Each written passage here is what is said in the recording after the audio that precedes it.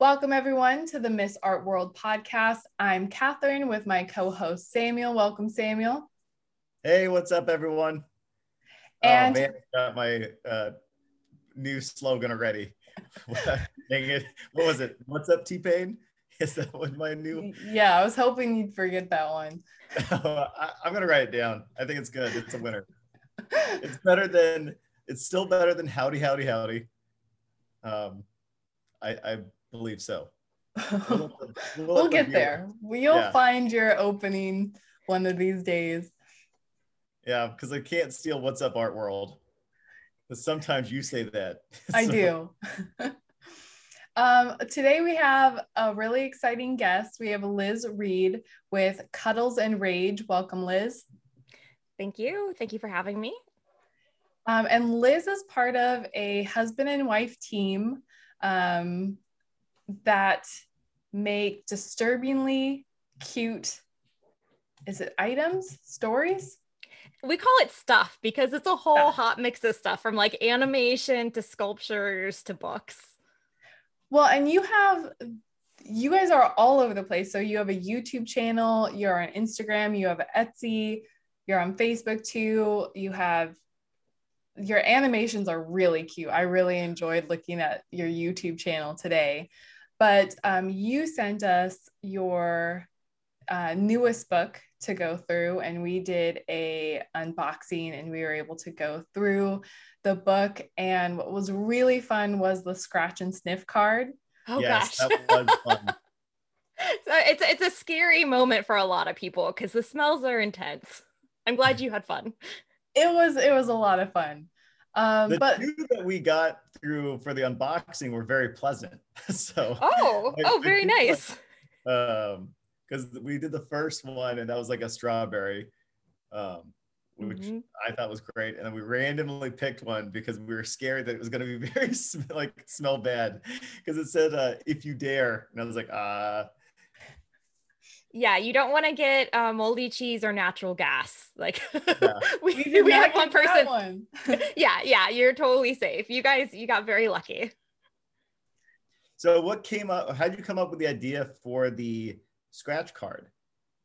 Yeah, so we're huge fans of John Waters, and I don't know if you've seen the movie Polyester, but when that originally came out, I think it was maybe in theaters, he did like a smellorama, odorama. I think I'm probably getting it wrong still, but he basically had like a scratch and sniff experience for that film.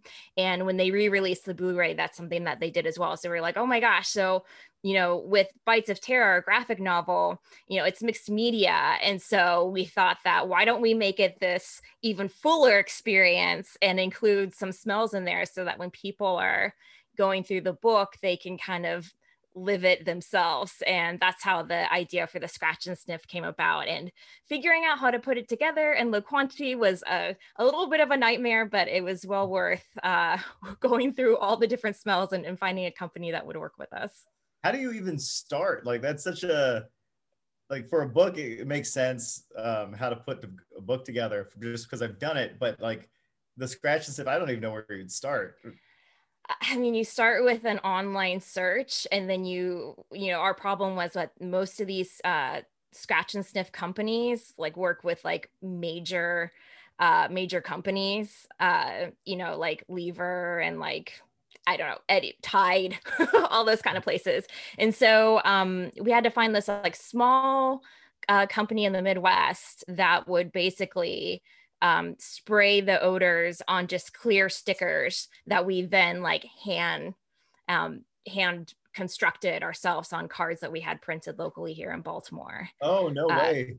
Yeah. So it was kind of mom and pop, but figuring out how to actually get the smells in hand was very, very interesting. Like, they sent us samples of over 100 smells. So we'd scratch a smell and see what it was close to in the book. And then almost like when you have to cleanse your palate, we'd have to do the same thing with our nose and then go on to the next scent. It was very weird going through it. And I learned a lot about the scratch and sniff industry. What was your favorite smell from? Oh, Campfire. Did you guys get to that one? No, not yet. Okay, that was a good one. And some people don't like that smell, but to me, how could you not? It's like you're instantly outdoors. And Mhm. it matched well with the story that it was paired with. So basically, I don't know if I mentioned this, but yeah, each story has its own signature smell. So you would hit a certain panel and then it would say, scratch there. Mhm. So that's what made it a little bit complicated with having 10 smells on one card. It could be a bit overwhelming. Like when we sent the cards to our publisher to send out for press, um, we like triple bagged it and it still didn't like seal in like the hundreds of cards that we sent to them. Oh, really? So yeah, I now have them, the ones that we have left over because they were limited edition. I have them stored deep in our closet so the smells are safe. So, you guys are, who did the design on the little creatures or the little Yeah, candies? who's the writer and who's the artist, or is it kind of both of you? It's a little bit of both. Like the writing is definitely both of us. So like with Bites of Terror, it's a horror anthology, so it was really easy to split up. So my husband Jimmy took half the stories, and then the main story, because we have a horror host called the Cake Creeper. So he took that storyline, and then I took my 5 stories and wrote them. In terms of the art, like I'm the main sculptor and photographer, so I did most of that. But since it was like a huge graphic novel, he would step in and help me sculpt side characters and make some of the props because, everything for us, the book is told through dioramas and not like traditional illustration. So that kind of took a lot of planning, which we did together, and, constructing all the sets and all the little props within the short period of time that we had. It was definitely something where Jimmy got his hands dirty in there too, which I completely appreciate. So when you sculpt, what kind of material are you using most of the time? So I'm mostly using polymer clay and usually Primo, but I'll also use Magic Sculpt depending on what's needed for the actual character. Because Primo is mostly a craft clay that you can bake. And sometimes you have to deal with like an air dry clay and one that's stronger, just like with Magic Sculpt, a lot of taxidermists use it, which people always freak out when I say that. I'm like, but that like taxidermy is an art form in itself. Like that makes sense. Mhm. So yeah, mostly those kind of materials for the characters. And then when it comes to the scenes, I mean, anything is game. Like sometimes people get creeped out when I say I use human hair. Why not? That's a texture. Because when it comes to the scenes, the characters are clay and you can tell that they're clay. So that means that like their surroundings need to have different textures to bring it to life. And, so sometimes, I'll use the traditional like painted sawdust for dirt, or like little things like cotton for clouds. Like those are just like basic generic things, but then it gets more complicated into using sandpapers for textures and trash. I collect a lot of trash, and it got to the point that the past like 3 months I've been like, I need to accept that some of these quote unquote props are actually trash that I can't make into treasure, and let's get rid of some of it. But I'd say things like wrappers, or like on a milk carton or any kind of carton, that little plastic part at the top that's like a ring, I would use that as like headbands for a character. I mean, that's the great thing about working in mixed media. And Catherine, I've seen some of your work too. It's like anything can be turned into art, and that is the best part about making a mixed media story. And I totally get the saving everything, and you're like, one day I'll use this, and you're like, my house doesn't have enough room for all of this stuff. Like I have an entire bin of like stuffing that you out of like bears and stuff. I have a whole bin of that. I'm like, I'm gonna use that one day, but I don't know why I'm keeping it sometimes. So I feel your stuffing problem. I have a big old bag underneath my crawl space. And I'm like, maybe I'll teach myself how to sew one day. But yeah, it might be time for me to get rid of it. Do you, in your house or art studio, do you have a designated space where it's like, this is the set and you have the lights and you're shooting your pieces?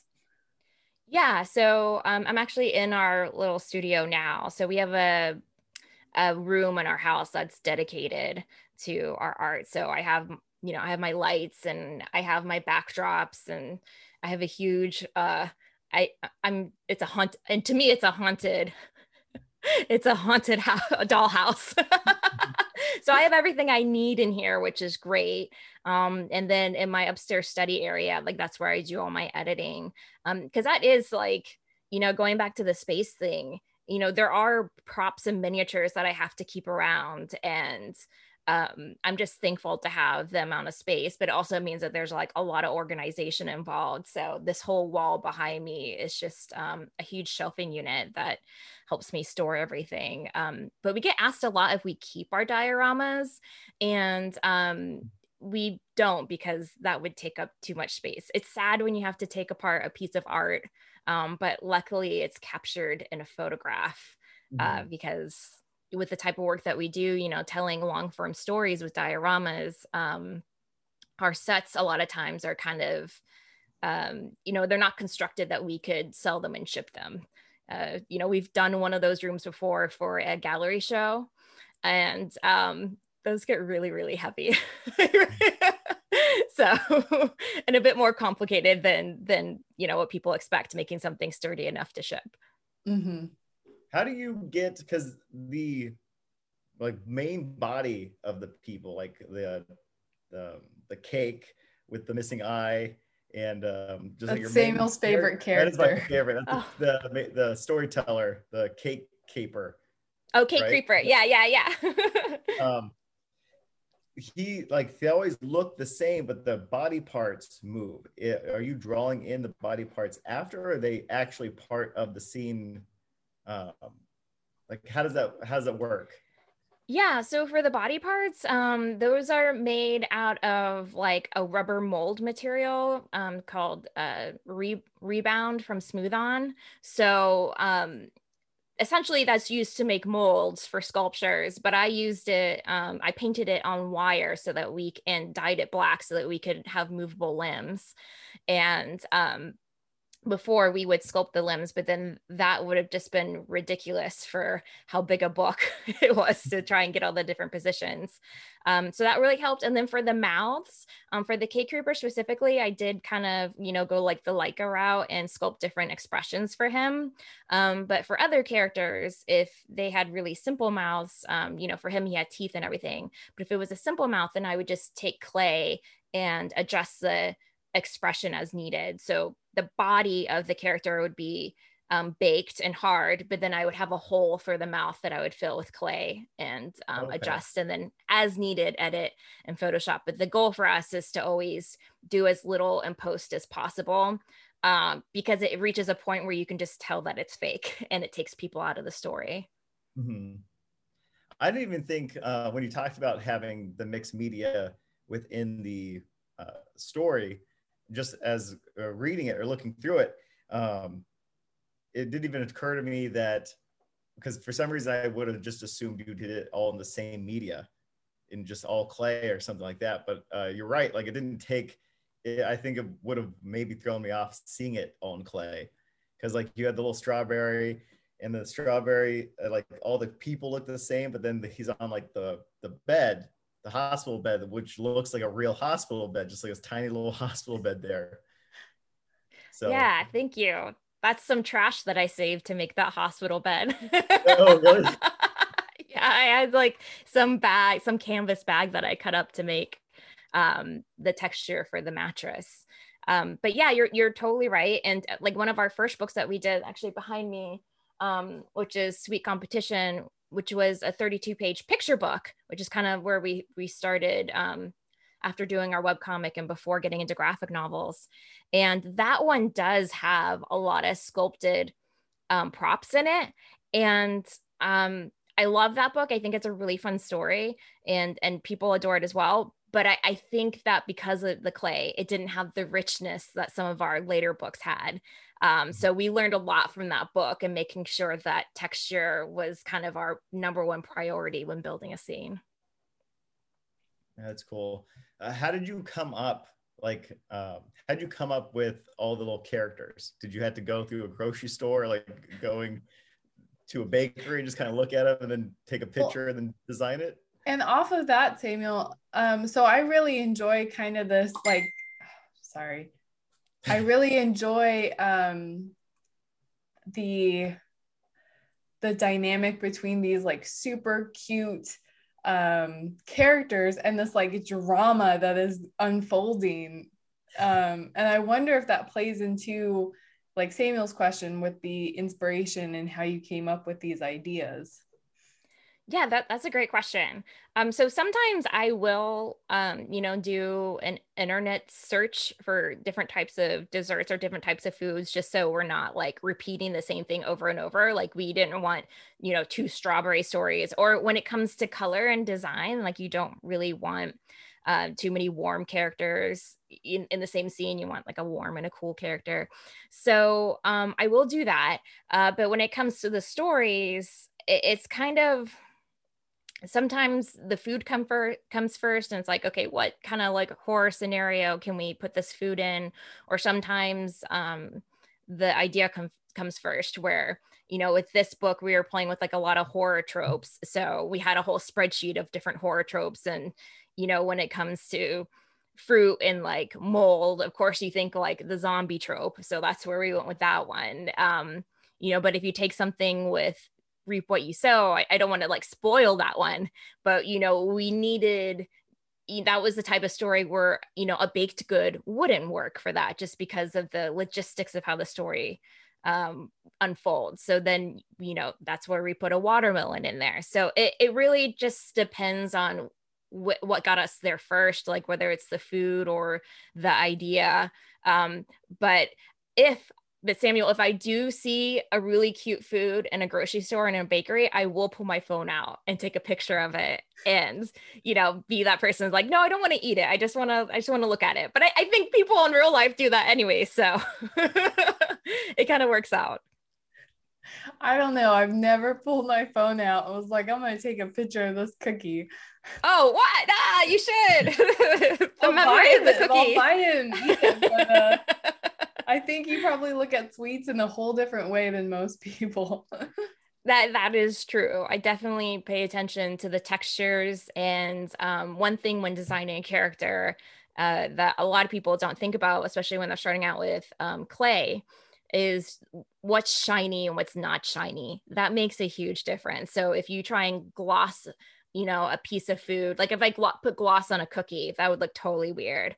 But if you have a cake and you gloss the icing, like there is some shine and some icing. So it totally works out and makes sense.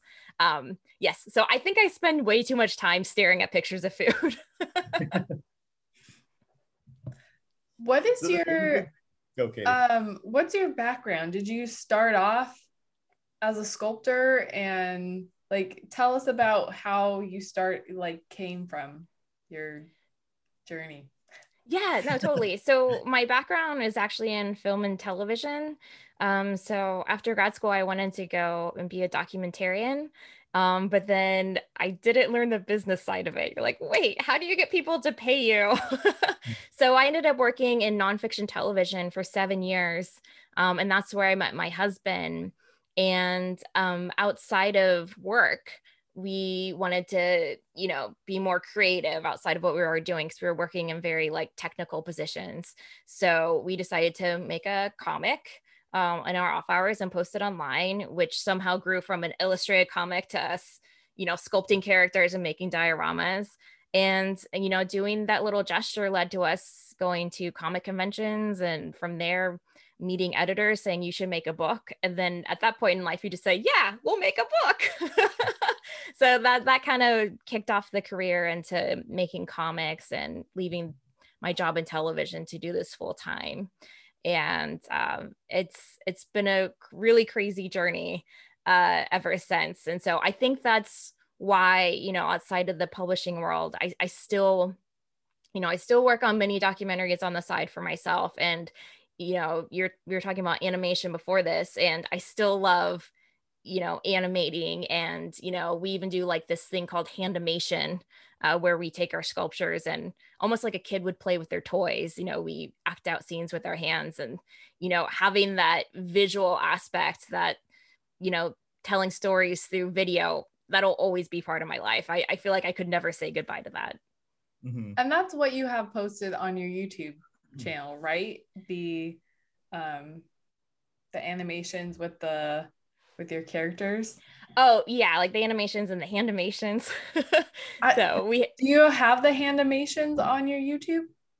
Yeah, so we have this thing called Corn Dog Drama, which is probably the best known one. That actually went viral on TikTok. And that is like a junk food soap opera where we have like this love triangle between these three corn dogs. And that whole series is on our YouTube. We're just about done with season 1 if people want to check it out and follow it.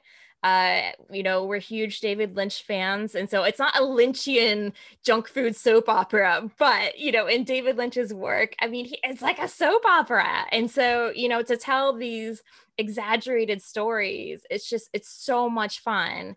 And outside of our disturbingly cute stuff, I mean, it is still disturbing storytelling, but it's less horror and more drama. So yeah, I think people should check it out. We have a lot of younger audience members who demand their next episode of Corn Dog Drama, and I want to be like, it takes a long time to make sets. Like, calm down, but thank you so much for supporting us. So what is a handimation? Because I didn't see. Okay, that's just a made-up term that we are coining it. It's totally not made up to me now. I'm gonna go around and be like, no, they do handimation. Yeah, handimation. So that's a term that we made up because it kind of doesn't, like, people, we also describe it as live action, but when you say live action, you kind of think of people, right? Mm-hmm. So with handimation, it really is just us. I know, I think I have a Corn Dog Drama like murder set to the left of me, but I don't have a corn dog house. It's just really taking our characters, and having our little hands in the scene and acting it out, okay. So yeah, it's definitely like that really old Action Time Now. Did you ever, you probably didn't, on Nickelodeon? You never seen it? They had like basically what my little brother would always do, would have his toys and he would film the toys and they would like talk, but there's always hands moving them, and they like move the little arms, and they would have all these like weird, they're supposed to be like a superhero team, but always not being very good. That sounds amazing. Toys. Yeah, it's called Action Time Now. Okay, I will have to look that up, but that is exactly what it is. And I think it's so much fun that people think that like just the kids are supposed to sit there and play with their toys, but no, adults can too, and it's hilarious and fun. And I think more people should do it. Mm-hmm. Well, it's always fun to play with a little kid with the toys, and I think that's that you get to do it and get make a living off of it, when most adults, just the only time they get to kind of be kids again is when they're playing with another little kid. Because you can kind of come up with the stories, because most times their stories are awful. Sometimes they're genius. We wouldn't have Axe Cop if it wasn't for a kid, making great stories. But when you think about that, a lot of adults like don't get to make art unless they're with a kid, and that to me is really sad.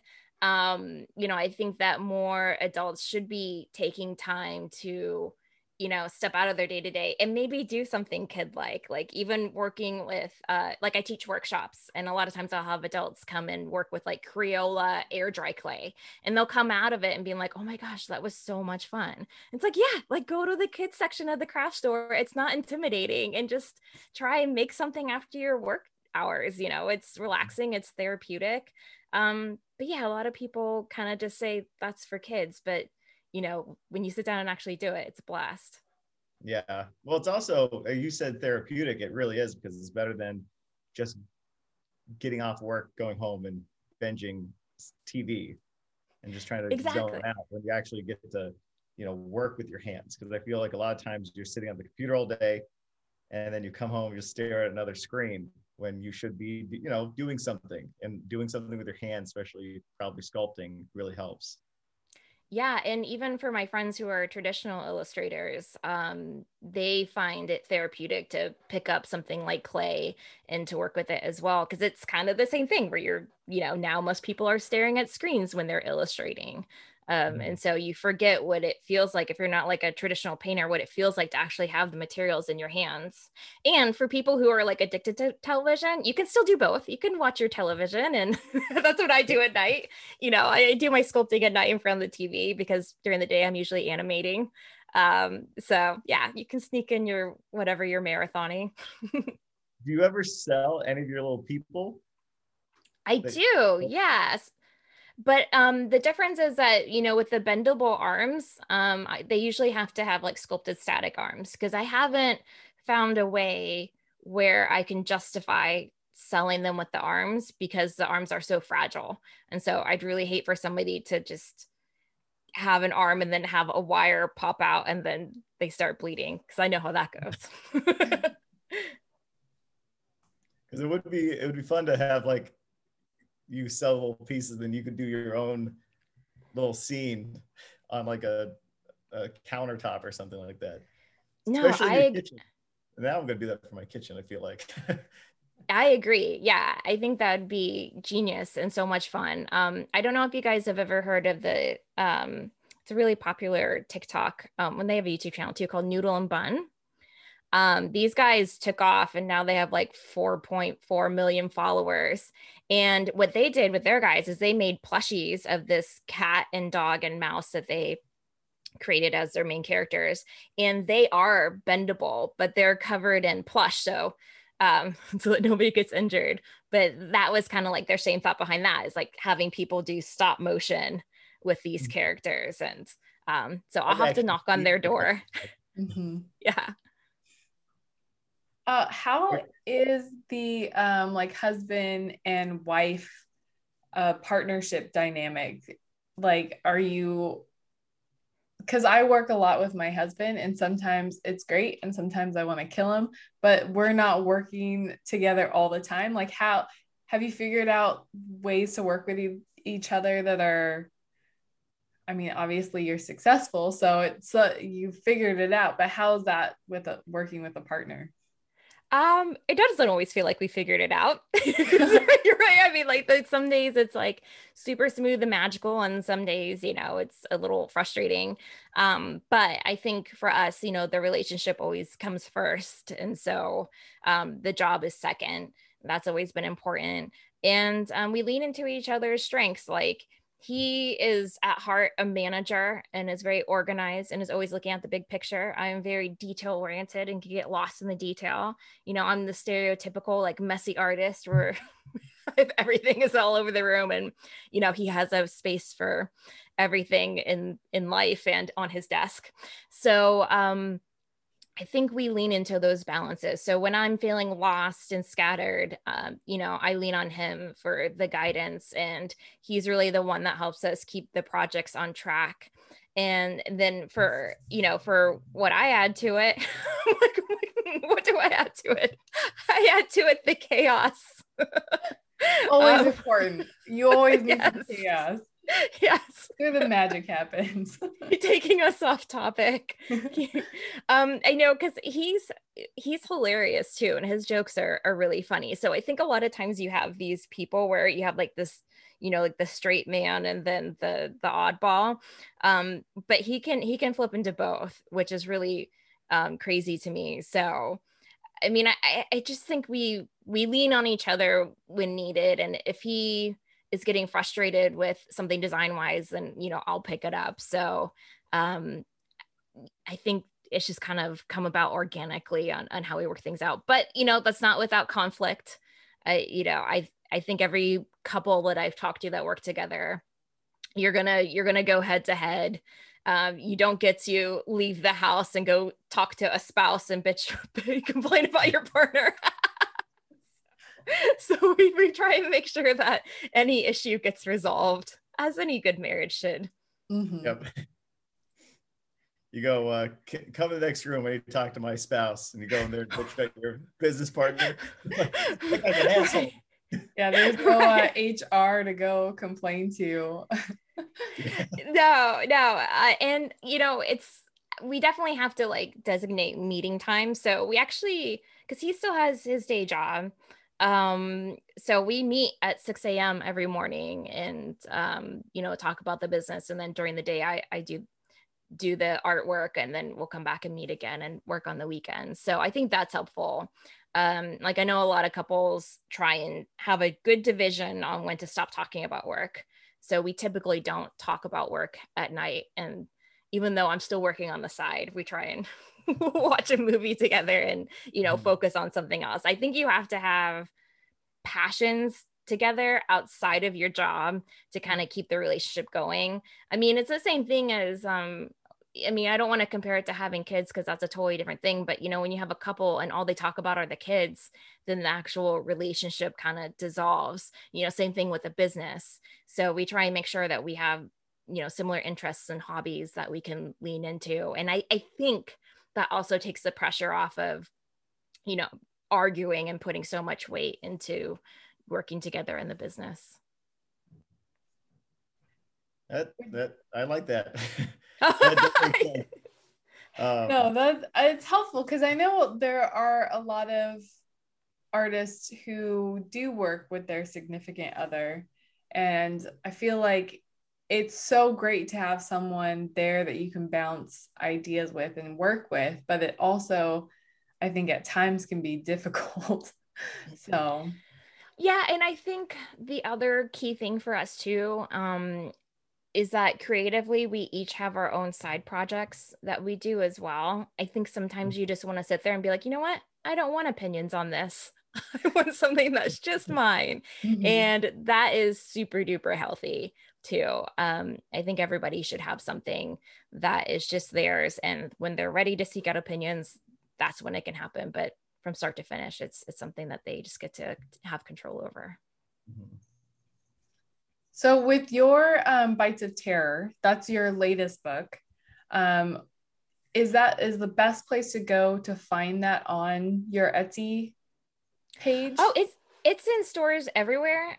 So I would say that Amazon is a good place. Also like local bookstores or comic stores. A lot of them have it. If they don't, they can order it for you because it came out with Quirk Books. So it came out at the start of the pandemic too, which was did it? Yes, like literally like right when people were trying to figure out if they can leave the house or if the world's going to melt down. So that knocked out a lot of our promotion. So and then the scratch and sniff, people complained it didn't work because they couldn't smell it because they had COVID.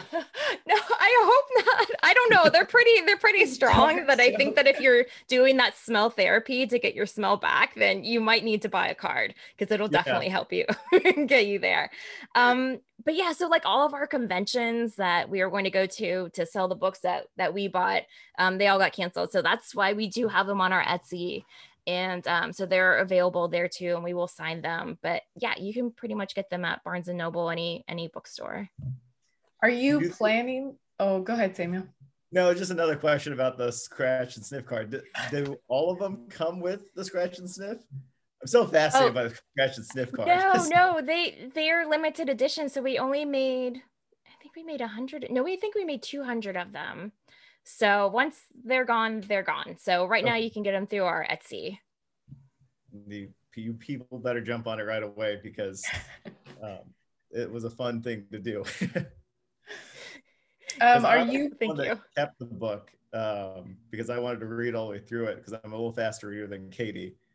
I was like, okay, so I've been reading through it and doing some of the scratch and sniffs, which is fun. Oh, that's awesome. I hope you continue on to the good ones. Yep. Are you planning on doing, now that things are opening back up, do you have like conventions that you guys are planning on going to, or? So the major one that we would be going to is they're kind of doing virtual events, but that kind of got canceled in a way too. So As of this year, no. But we are still trying to, promote it online as much as possible. And then next year, we've already got a heads up from a lot of the comic conventions that we do that they will be picking back up. So yeah, it's a really weird time for conventions. I know some conventions are picking up, but they haven't actually had them yet. So I'm curious to see how those regulations will work out. I've already been reading online like the mask or no mask debates, and it's kind of a hot mess in that world. Mm-hmm. Because I could see like your fans wanting to go and like meet you guys and get the book. And I'm sure you bring like some characters like that.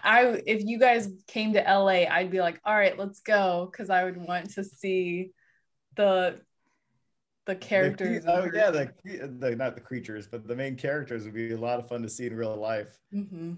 Yeah, thank you. Yeah, whenever we have a setup, we always try and have a character from the book there, and then we have our sculptures that we sell. And so, yeah, it was kind of a bummer to not get to see those familiar faces at the conventions that always come by and grab your new book. But I'm hoping that we'll see those people, next year, and that face-to-face interaction of getting to meet new people and getting to spread the word about your book. It's like, didn't get to do that next year, but I feel like it's just going to be double powerful. in 2022, people are just gonna be so excited to just be out and about. So I'm hoping for a really good year next year.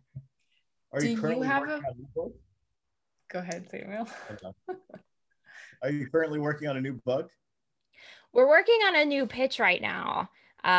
So hopefully that'll come together, and we'll get that to our agent who will then send it off to our publisher, and we'll see how that goes. But that one will be in a different style than one that we've ever done before. I guess when you do mixed media, you get addicted to trying out different things. So we'll see how that one's perceived.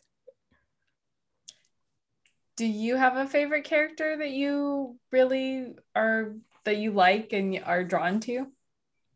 In the book or in general? Let's say in general. In general, right now I'm pretty addicted to corn dog drama. So, well, not only are corn dogs very easy to sculpt, a lot of people are like, "Are those potatoes on a stick?" I'm like, "No, it's a corn dog."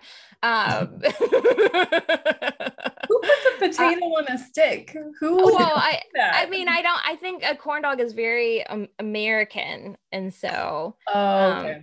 Yeah, like when people come to America, that's like one of the things that they're like, "I'd like to have a corn dog," or hot dog is very American too. So I could see the confusion there. But yeah, I think I just love them because it's called corn dog drama because there is just so much drama. And my friend who has like the best, like bitchiest tone does one of the voices, and it's just like, she's so good. And then to see people quote her in the comments, it just warms my heart, because it's just so, it's a, not only is it Jimmy and I making this, but it's a group of people. It's including our friends to voice characters, and it just feels like a bigger experience than some of our other, video stories that we've told. Are they in person, like doing the hand animation and voicing, or do you do the voiceovers later? Oh, the voiceovers are later. Okay. So Jimmy and I are the ones controlling the hands. And so, you might see one corn dog's named Susan. So you might see Susan with Jimmy's like hairy hand there, which maybe adds to the charm. But with my friend, since technology is amazing, she doesn't have a microphone or anything. She just does it on her iPhone. And then, I go up and Adobe Audition and clean it up. And, it sounds sometimes just as good as my like Yeti microphone that I'm talking into. So, that allows us with iPhones to, hit up anybody that we meet that we think has a good voice and just tell them, go in your closet and record. And I just think we live in an amazing time where people all over the world can collaborate so easily. Yeah. What kind of filming equipment do you guys use? So I just have my Canon Mark IV 5D. So I've had that for a really long time. I looked at upgrading my camera, but then I was like, you know what? No, it's actually doing pretty good. I looked at the mirrorless cameras. I don't know if you guys deal with like video equipment at all. On the So basic level. okay. Yeah. If So you I asked me looked what camera I'd have, I'd be like, I don't know. Oh, I thought this question was coming because I've had like a few cameras. So I like looked at my camera. I was like, okay, you better know that that answer. But yeah, it's just a DSLR. And you know, sometimes honestly, if I'm in a pinch, I'll just use my iPhone too. I think that even if you're used to using like really nice equipment, it's better to get the content out there than to, you know, it's because sometimes it's cumbersome, you know, to get the lights set up and to get like the computer out and the camera out. And so I've just decided that I'd rather get the art made and get it out there than to do the whole setup sometimes. So I go back and forth, but mostly I use my DSLR. Because if you get, you know, tied down to that, then you're sometimes you just don't have enough time to even put up the lights and the setup, and then you just don't do anything. Like I run into that issue when I'm recording videos with my staff too. Like I'm trying to make it look super nice and professional, and there's a certain point where it's just like, it's just for my staff members anyway. So I just need to sit there and just use my iPhone. Like, this is how you open this door. This is how you go get the equipment here. That's awesome. No, exactly. And I think when it comes to things like, you know, TikTok or even Zoom, we've become a lot more acceptable of different video quality. It's really all about getting the information out there. Yep. And then your camera, when you normally film, especially with the corn dog drama, do you flip it towards you so you can see it? Or is someone behind actually videotaping? So I have my computer set up as my monitor. So we have that close to the set so we can kind of see if we are in frame. But the one thing that does get a little bit hard is that, you know, I'm shooting mostly with a macro lens because everything's small. And so like having the character in frame and then getting the camera in focus is kind of really annoying. You're just kind of, I'm short, I'm only 5'4", so my arms don't go far. So sometimes I'll have to lean on my husband to reach over and get everything in focus. So that's when I really wish we had a third person in the room to help out. Yep. Before we wrap up, because we're running out of time, when we first started, I was saying that you guys are on everything because you have a podcast too. What is your favorite component of your entire business? Is it the sculpting part of it is your favorite? And then like, obviously you have to do marketing and Instagram and TikTok. Would you say the sculpting is the favorite element to the business? I mean, I think it's the storytelling. It's the writing. Because I think that at the heart of it, you can have the prettiest piece of art, but if your story is not there, then nobody's going to care. You know, or you could have a stick figure with a great story and people are going to care. That's going to pull emotion out of people. So I think that in that moment where you have the idea and it feels like everything is possible before you actually have to go out and make it, that's the most magical moment ever. And if I could live in that moment forever, I would. But the reality is, if you write a story, you got to find a way to put it out there. I think that's where everybody gets stuck, is they have a great idea and they can never take the next step. So that to me is the magic. And I think that's why we're addicted to telling stories in so many different ways. Because it all comes down to, you know, what kind of reality can we create today? And I think that even if this career ended for me, I would still be writing stories on my own, just for my own entertainment. That's awesome. And then are you on TikTok? Oh yeah, totally. Okay. You know, we joined TikTok early on when it was still a lot of people dancing. And at that time it was a real opportunity I was like, why aren't people telling stories on here? So I think that helped us get a pretty good audience and the opportunity to go viral on there. So we have a healthy audience on TikTok, which is funny because now I don't know if you guys are on there, but now everybody's telling stories. And I just love seeing how that app, evolved so much. So yeah, we're on TikTok. I think that's one of the most entertaining apps. It's one that I can't stay on for long because I get too addicted to it. It's full of juicy gossip and it's full of funny stories and cute characters. What's not to love? Samuel, do you have a TikTok? I don't, but every time we interview a lot of artists, and they always are like, no, I'm not on social media, or I'm not on TikTok. So I feel like you're the first person we've ever interviewed that's on TikTok. That's why I had to ask. Well, and it totally makes sense that you are on TikTok. It's because I love TikTok. I will go on for 5 minutes and 30 minutes pass. I'm like, oh man. But I could see how you would be perfect because it is such a great storytelling app in little bits and pieces. So I'm gonna go and follow you guys right now. Yay, I'll follow you too. It's there aren't a lot of people that I follow because it's kind of like for your page, like the algorithm on there is just way too good. It's scary. But yeah, I am shocked that more artists aren't on social media. I just feel like it's such a missed opportunity. And a lot of people, I'm sure you have these conversations where an artist is also like a business person now. Like it's not like that, like roaming around, I'm just going to do my art willy-nilly, that sadly in a way that doesn't exist anymore. And it is, you kind of have to go out there and be the first at something, or as a whole nother podcast about stress and working that out. So I'll have to have you guys on my podcast and we can talk about that side of the art world. That would be great. Yeah, it is a whole nother side of it. So thank you so much for being on. I really appreciate it. Thank you for sending us your latest book, Bites of Terror. Quickly say where the best place to find you. Maybe it's your website that leads to all the other places that you're going, but share with us your website.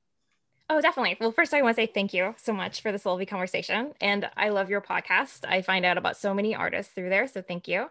And yeah, our website, cuddlesandrage.com, is a good place to check out our work and our comics. And pretty much on everywhere on social media, we are at Cuddles and Rage. I'm one of those people where like a new platform comes out and then I sign up right away. I'm like, I gotta get the Cuddles and Rage, which more artists should do. Yeah, so you can find us pretty much everywhere, just Cuddles and Rage. So I'm barely on Instagram now because I'm just like so over it. I'm on to TikTok, but your Instagram page is actually one that I really enjoy. Like I'll actually search for you to see what you've posted lately because I just really enjoy all the cute photos that you post. I don't know. I think that people should look you guys up because it's a fun feed to follow. Thank you. I really appreciate that. Yeah, it's really nice to put art out there and to entertain people and to feel like we can give them a little break and hopefully a little laugh from their day. That means the world to us. Well, thank you so much. And we will be posting our unveiling or unboxing on our Instagram and our YouTube page, which is Miss Art World. So you can find that there if you're interested to see Samuel and I go through the book and Samuel sniff all the amazing smells. And then, of course, as always, follow us on Instagram at the Miss Art World Podcast. You can find all of our episodes and all the links to all the various places that you can find us to listen to on missartworld.com. And thank you guys for listening. Pause. Okay. Katie, do it again. I hate the out. You do the out. I don't have the out. You have the out written down. No, I don't have the out written down. That's why I have struggled so hard with it. Oh. I thought it was beautiful. And I love the fact that you guys were talking about slogans earlier because like for my podcast, like I know on YouTube you're supposed to have like your traditions and your slogans. I have struggled with that too. I'm like, should I say be cool? Or is that too hard? Is that too like on the nose? I'm ready to see you guys do your outro with your slogan if you're going to do it again. Right? Well, and I know slogans are so important. Like, I don't know if you've seen, what is it, Tiger King, where that one lady was like, hello, all you cool cats and kittens. And then now it's stuck in my head forever. Like, we need a cool slogan, but we just haven't figured that out yet. So yeah, that's what you can put on your t-shirts when you're ready to do some merch. Yeah. All right. I need to do things. You literally was like, you can find us on things and platforms with things. Follow us. And then I was like, that didn't explain. All right. Okay. I'll do it again. All right. Thank you, everyone, for listening. If you would like to check out Samuel and my unboxing video of Cuddles and Rage. Did I say that right? No, Bites and Terror. Now the pressure's on. Okay.